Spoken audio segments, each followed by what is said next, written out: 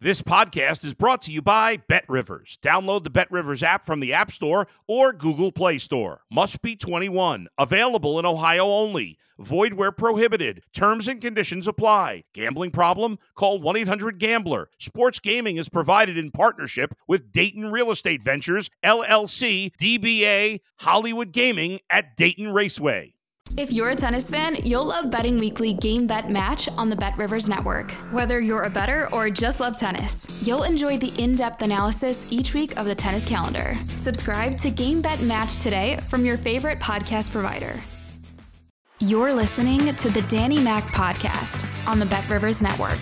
Hey, holy mackerel, no doubt about it, the Cubs are on their way. Oh, I better stop, or I'll have my privileges here at BetRivers taken away from me, because that's 2 podcasts consecutively where I've opened in song.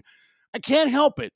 I've got more jump in my step these days because there are some sunny skies, not literally today, but figuratively indeed, if you're a Cubs fan or if you're an NFL fan, because that's what I was buzzing about the other day. Football season's here and the Bears are going to rock it, but let's do the Cubs, because they did it last night in exciting fashion. Man, it is cool to have meaningful mid-August baseball on the north side of Chicago, even if you're not a Cubs fan, unless you're one of those like our guy Adam Delavid, who runs BetRivers Podcast Network, who just hates he doesn't like to see the Cubs ever do well. That's okay too, if that's where you're at. I'm not among those. If it's good for interest, it's good for me. And Christopher Morel, you are welcome to be my guest on the next Danny Mac podcast when we celebrate another series victory. It shouldn't be too long because the Royals are up next for the Cubs. Let's go over the details of Wednesday night's thriller at Wrigley. Back-to-back 4-3 finals. The Sox won the opener, as you know, Tuesday night. And Wednesday, it felt, just watching on television, the excitement in the stands on the field was palpable. Sox players, including starter Mike Clevenger, were into it. Tim Anderson actually made a play yesterday. It was defensively. He didn't get a hit. He was on base once. I think he walked, but there was excitement, and the White Sox fans trying to hang on to the idea of playing the role of spoiler, trying to redeem themselves for an absolute disaster of a season. God, was Clevenger good through 7 last night. He hit 98 a couple times and pitched about as well as he's gone this year. He has had a much better year than anticipated. But the skipper, Pedro Grifol, decides to lift him after 7 innings and 102 pitches in the books. And on comes Aaron Bummer, who was given him a 3-0 lead. Andrew Vaughn decided to go deep last night. First homer in 2 months for one of many DHs in a White Sox uniform. Nick Madrigal homers off Bummer in the 8th to make it a 3-1 game to set the stage for Morel's heroics in the bottom of the 9th off of closer Gregory Santos, who had he had Morel 1-2 in the count and threw a 99.5-mile-an-hour sinker over the lower outside corner of the plate. And Morel bashed it into the first row of the right center field bleachers in dramatic fashion. He rips off his helmet as he's touching first base. The Cubs players mobbed him as soon as he got to the plate. Bellinger and Swanson, 2 of the biggest offensive heroes of this season, the 2 principal leaders of this team offensively in that order, were on base. Bellinger had doubled, and then Swanson walked. Morel has been a revelation this year. The Cubs have an it factor. They have a vibe. I'm a believer in recalibrating your expectations along the way during a baseball season. Baseball takes a long time to show itself as to what it really is. In a football season, in a month, you play 4 games. That's almost 25%. Where's Lovie Smith? He's good at fractional math to do that for me. But in a baseball season, you can change identities several times. And since they rebounded from that disastrous London trip, the Cubs have a vibe going. I believe in that. I believed in it in 98 when this team reminds me a lot of that 98 team, the Cubs team that made a wild card by playing 163 games, only to get bashed by Atlanta in the first round. But that team had a vibe. That team made late in the year acquisitions like Gary Gaetti. The Cubs just made some late in the year acquisitions. They've got it going on. I am not projecting World Series for the Cubs as some enthusiastic Cubs media types did after the game last night. I think it was just wishful thinking and celebrating the moment as they're walking down the streets of Wrigleyville. Visions of late October baseball dancing in their heads. I can't do that, but for the now, for today, God, it was fun. What a fun late in the year series. Great defense. Excitement in the broadcast booth, and I did some toggling last night. I'm not a Boog Sciambi guy, but I listened to Cubs television for a little bit, usually listening to White Sox television, and then consuming all kinds of social media and MLB coverage today to digest the heroics of Morel. And God, what a game it was for the Cubs, who are still chasing the Milwaukee Brewers. Now here's the part of the show when I piss in your cornflakes, Cubs fans. I don't see it. I don't see it without Marcus Stroman. The news that arrived yesterday about Stroman's rib cage cartilage was a death knell. They can't do it without him. And he has struggled recently anyway. He's not been the same guy who he was when they started the year. He was lights out his first 14, 15 starts. He was among the league leaders in ERA. His whip was low. He was going great. And he's hit the skids a little bit of late and hasn't gone for several weeks now. And while, rehabbing from a sore right hip comes the rib cage problem on the right side of his body. And Jed Hoyer said Wednesday, I've never seen this before. I have no idea how to project a recovery. Without him, it's not going to happen. And even if Kyle Hendricks were going better than he's been going of late, I'd feel like they still don't have an ace. They still don't have that guy who you give the ball to in a must-win game and you say, okay, it's yours. It's yours. Give me six, maybe 7 innings. Stroman was that guy. Justin Steele, maybe. Is it Drew Smyly? I don't know. Are they going to find, lightning in a bottle at the minor league level like some are suggesting? Boy, lots of luck if that's how you're going to do it. But for the short term, what the Cubs have to do is step on the throats of the friggin' Kansas City Royals. What a blessing it is. While you're digesting the news of Stroman, you've got the second worst team in the American League behind Oakland. You've got Kansas City up for 3. And then you get to dance with another AL Central punching bag. The Detroit Tigers are next on the card. So enjoy your week against the American League Central. Take advantage of it. You didn't get both of them against the Sox, which is unfortunate for the Cubs. 4 games above the 500 mark. They've got 2 series left with Milwaukee. They've got more dates ahead with Cincinnati, and they also have to play Arizona. But, man, while you've got these teams that are in negative ink, the Royals are almost, minus 170 in run differential. Only the Athletics are worse. You got to kick these guys in the teeth all weekend. It starts Friday. That's when the Cubs have to go back to work and just beat the shit out of these bad teams. Kansas City and Detroit. Got to do that. But as exciting as it was, as much fun and unexpected as it was, this baseball ride, and it's going to continue, which for me is what the Cubs did most importantly. They did their jobs. All I ever asked was for one of our 2 baseball teams to build me a bridge until September when the ball goes in the air. And every Sunday, my Hall of Fame room is filled with NFL bliss. The Cubs did that. They got us to September. Maybe they'll get us even to October. But, man, your table is ready, Christopher Morel. A hell of a game Wednesday night at gorgeous Wrigley Field. You're listening to the Danny Mac Podcast on the Bet Rivers Network. Typically, I would not scout a Bears preseason opponent, but the Bears don't always stop in Indianapolis, and the Colts usually have an old has-been quarterback taking them into a new season. Things are different this year.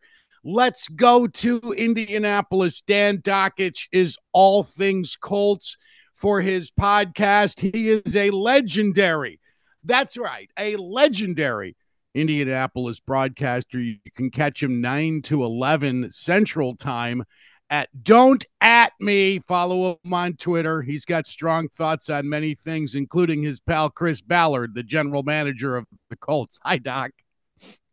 Danny, legendary means I'm out of work. I'm not, but I probably will be soon. It's kind of my MO. You know what is interesting about this, Big D? Last year, I go to Colts camp, and the Colts are supposed to be good. Everybody's talking about Matt Ryan, and I'm watching them play the Detroit Lions. And I'm sitting there, I'm doing my show from there, and I'm sitting there watching after the show, and I'm thinking to myself, wait a second here. The Lions are every bit as good as the Colts. If the Colts are supposed to be good, the Lions are going to be good. Colts might not be better than the Lions. People laughed at me, and we saw how that worked out. So I'm kind of anxious to see here because I believe Justin Fields is going to be the breakout star in the NFL this year. And I don't think the Colts are going to be very good. We're all looking at Richardson, but that defense isn't very good. But I think you can tell a lot, not from the game itself, but from the scrimmages, the practices, and I'm looking forward to it. Richardson looks like he belongs already from most accounts. Is that your take on it? I'm not sure. Danny, I'm not sure. You know, he throws an interception, so the people that don't like him say, oh, look, he can't throw. Okay, he throws a pass in practice, which you know. I mean, 7-on-7, no pads. I've always said this about quarterbacks and baseball players. You know, remember when Barry Bonds used to wear the armor on the side of it, and he'd get up there and he'd swing, and he had the body armor. If you take fear away, if you take the fear of getting hurt away from a quarterback, getting pounded, if you take the fear of getting hit by a baseball away, hell, I could be a 250 hitter at 61 years old if you took fear out of it. So I don't know. You know, he's throwing in shorts. He's got a big arm. He's got a big body. He's fast as hell. When he runs, it's different.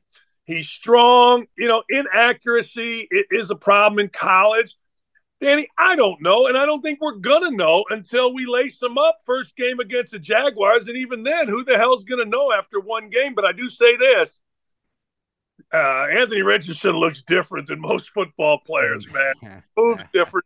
Throws different. He is different. I'll give him that. He seems very confident, though, as well. When they made him the starter earlier in the week, I heard him react to that. And I thought, this guy's got some poise, and he seems to feel like he belongs in this outfit. But it's a team that's challenged, Doc, and it was challenged even when Jonathan Taylor was healthy last year. They aren't very physical, and their skilled positions are goddamn terrible. Has that changed? No. Jonathan Taylor is the only legit weapon. Now, they got the kid out of Glen Allen, Alec Pierce, who's a good player, and people think he'll be good, but he's not a big-time weapon. Michael Pittman's that slow possession-type receiver. They recruited a kid named Downs. They haven't had a burner. I always use Willie Galt, Danny, as my guy, the guy that you're just like, oh, wait a second. He can throw it as far as you can. He'll run under it. They don't have anybody like that. Taylor's their only real weapon. Tight ends are young, haven't shown a whole lot. No, and the Colts have done this backwards. The Colts built from the inside out. They paid a shit ton of money for offensive linemen, $19 million for a center, $20 million for a left freaking guard that they drafted 6th, another $18 million for a right tackle that they drafted as a right guard. They've done this completely ass backwards. Their record shows that they've done this backwards because you and I both know weapons, and more weapons. If Chase Claypool were here in Indy, he'd be the number 1 receiver by far, and it wouldn't be close. Oof. Yeah, that's not much of a statement.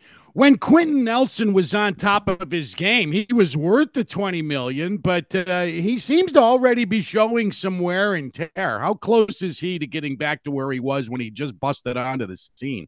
Yeah, we're going to find out. That line has been bad. That line, ever since Anthony Costanzo. When Anthony Costanzo played in Indianapolis, he got drafted.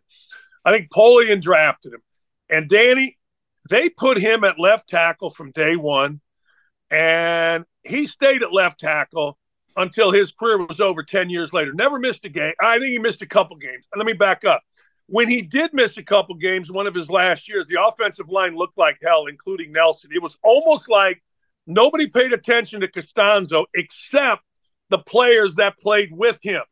And he was like Seinfeld. You know how in Seinfeld, Danny, they all hang out at Jerry's house. If you take Jerry out of it, everybody's a little uncomfortable.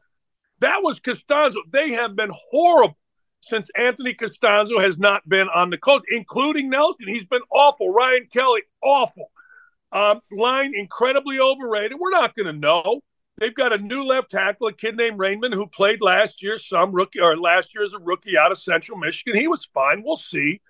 But we're not going to know. And with Jonathan Taylor not there and their backup, Zach Moss, hurt, now you've got a kid from Northwestern, Evan Hall. You got a journeyman from Duke named Deion Jackson. We got smart guys at running back. Duke in North Carolina, what the hell? Or Duke in Northwestern, what the hell? But they don't have weapons. You're going to see a lot of screen passes. You're going to see a lot of throwing short passes because of the accuracy, and you're going to see Anthony Richardson running the football. He's going to remind a little bit of Bobby Douglas, who was one of my all-time favorites, by the way, growing up. He's going to remind a little of Bobby Douglas. Dan Dakich going old school. Bobby Douglas, last Bear to rush for 4 touchdowns in a game. He did it against the Packers in 1974.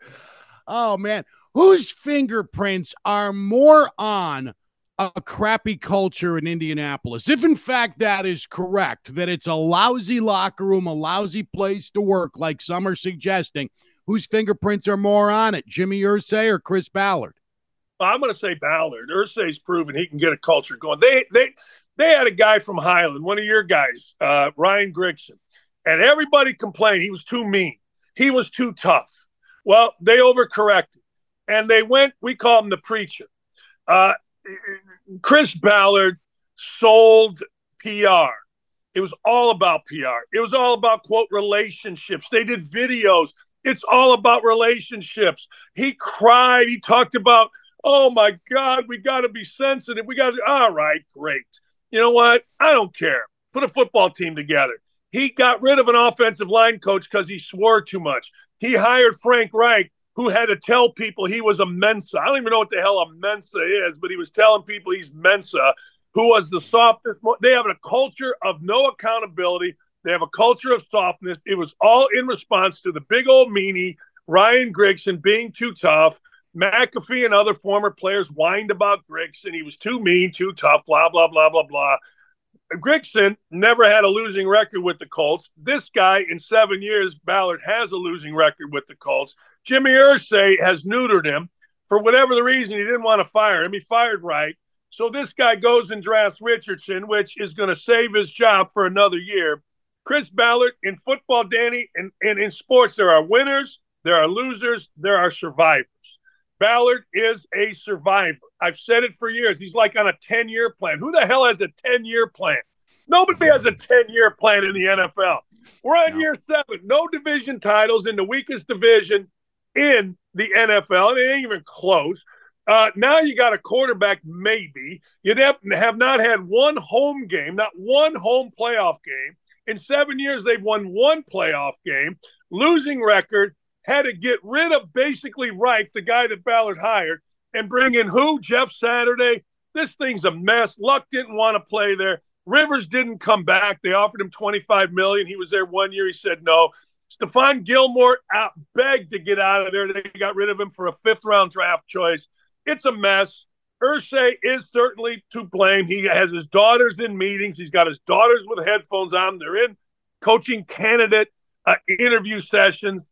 But this is all Ballard. The bullshit of Chris Ballard has been exposed. He's been bad. But in Indy, we love Chris Ballard.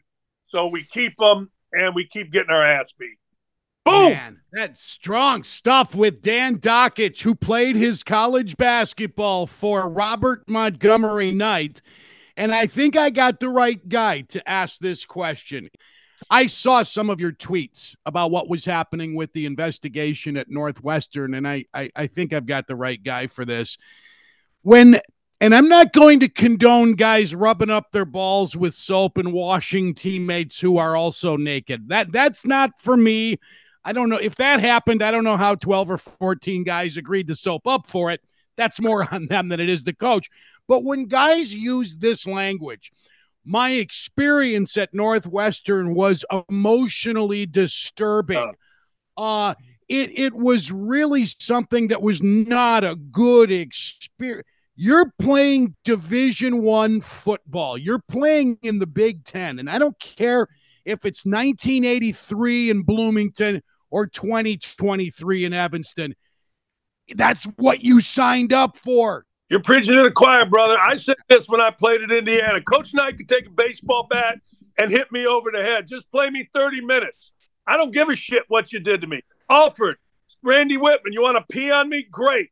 Play me 30 minutes. I don't care. I love Dan Dakich, and it's always fun catching up with him. He's a region guy. I don't always agree with him. He's cavemanish, but that's part of what I like about him, that he's willing to be cavemanish, because some people are, but when you hear them talk public-wise, they're not.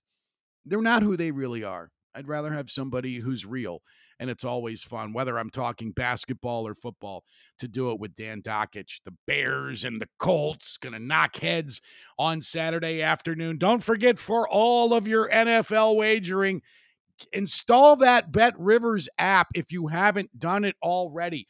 I need to get a laptop flipped around here because it's registered in Illinois, and I live in Indiana. And I got to get that changed before long, because before you know, I'm going to be wanting to make my season plays. I'm going to talk about them next week on the show. I promise you that's on the docket as we inch our way closer toward meaningful football. We're now only 3 weeks away from the lid being lifted on the season when the defending champion Chiefs take on Dan Campbell and the upstart. God, I can't say the Lions without laughing. They are not going to win the NFC North. I'll talk more about the NFL next week, and I am going to have a tremendous visit early next week. I'm eagerly anticipating this, and I hope it lives up to my expectations, because in all the years I've been talking about football on the radio, and it started in '85, I've never interviewed Joe Klecko, the former New York Jet defensive lineman who recently was enshrined in the Pro Football Hall of Fame. Never once have I had him on the air. I don't know how that's happened. He's done a little bit of media over the years, not a ton of it, but I guess the Bears only play the Jets every 4 years. Maybe that's why the Jets never went deep into the playoffs. Well, they got to one AFC championship game, I think, with Mark Sanchez at the wheel, if I remember right, but they've not been really haven't had a chance to talk to him. And I'm finally going to get on board with Joe Klecko, who to me is on the Mount Rushmore of number 73s in NFL history. That's right. Yeah, first face you carve in the Mount 73 more is Larry Allen of the Cowboys.